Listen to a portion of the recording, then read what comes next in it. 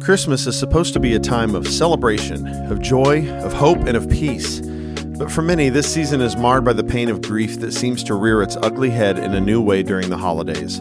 If that's you, I know your pain too. Hi, my name is Quintin Bemis from Sherwood Oaks with the Minute Message. Grief isn't really something you ever fully get over, but we can learn to move through it with the help of Jesus, especially during seasons like Christmas, where that empty seat at the dinner table seems to grow in size. In John 16, Jesus was teaching his disciples about grief and told them plainly that this life would be full of hardship, whether in physical pain, loss, or struggles. But he closes that moment with these powerful words, "I have told you these things so that in me you may have peace. In this world you will have trouble, but take heart, I have overcome the world." This Christmas, when you feel the sting of grief and heartache, find a close friend to share your feelings with and take it all to the feet of Jesus in prayer, that in him you may have peace.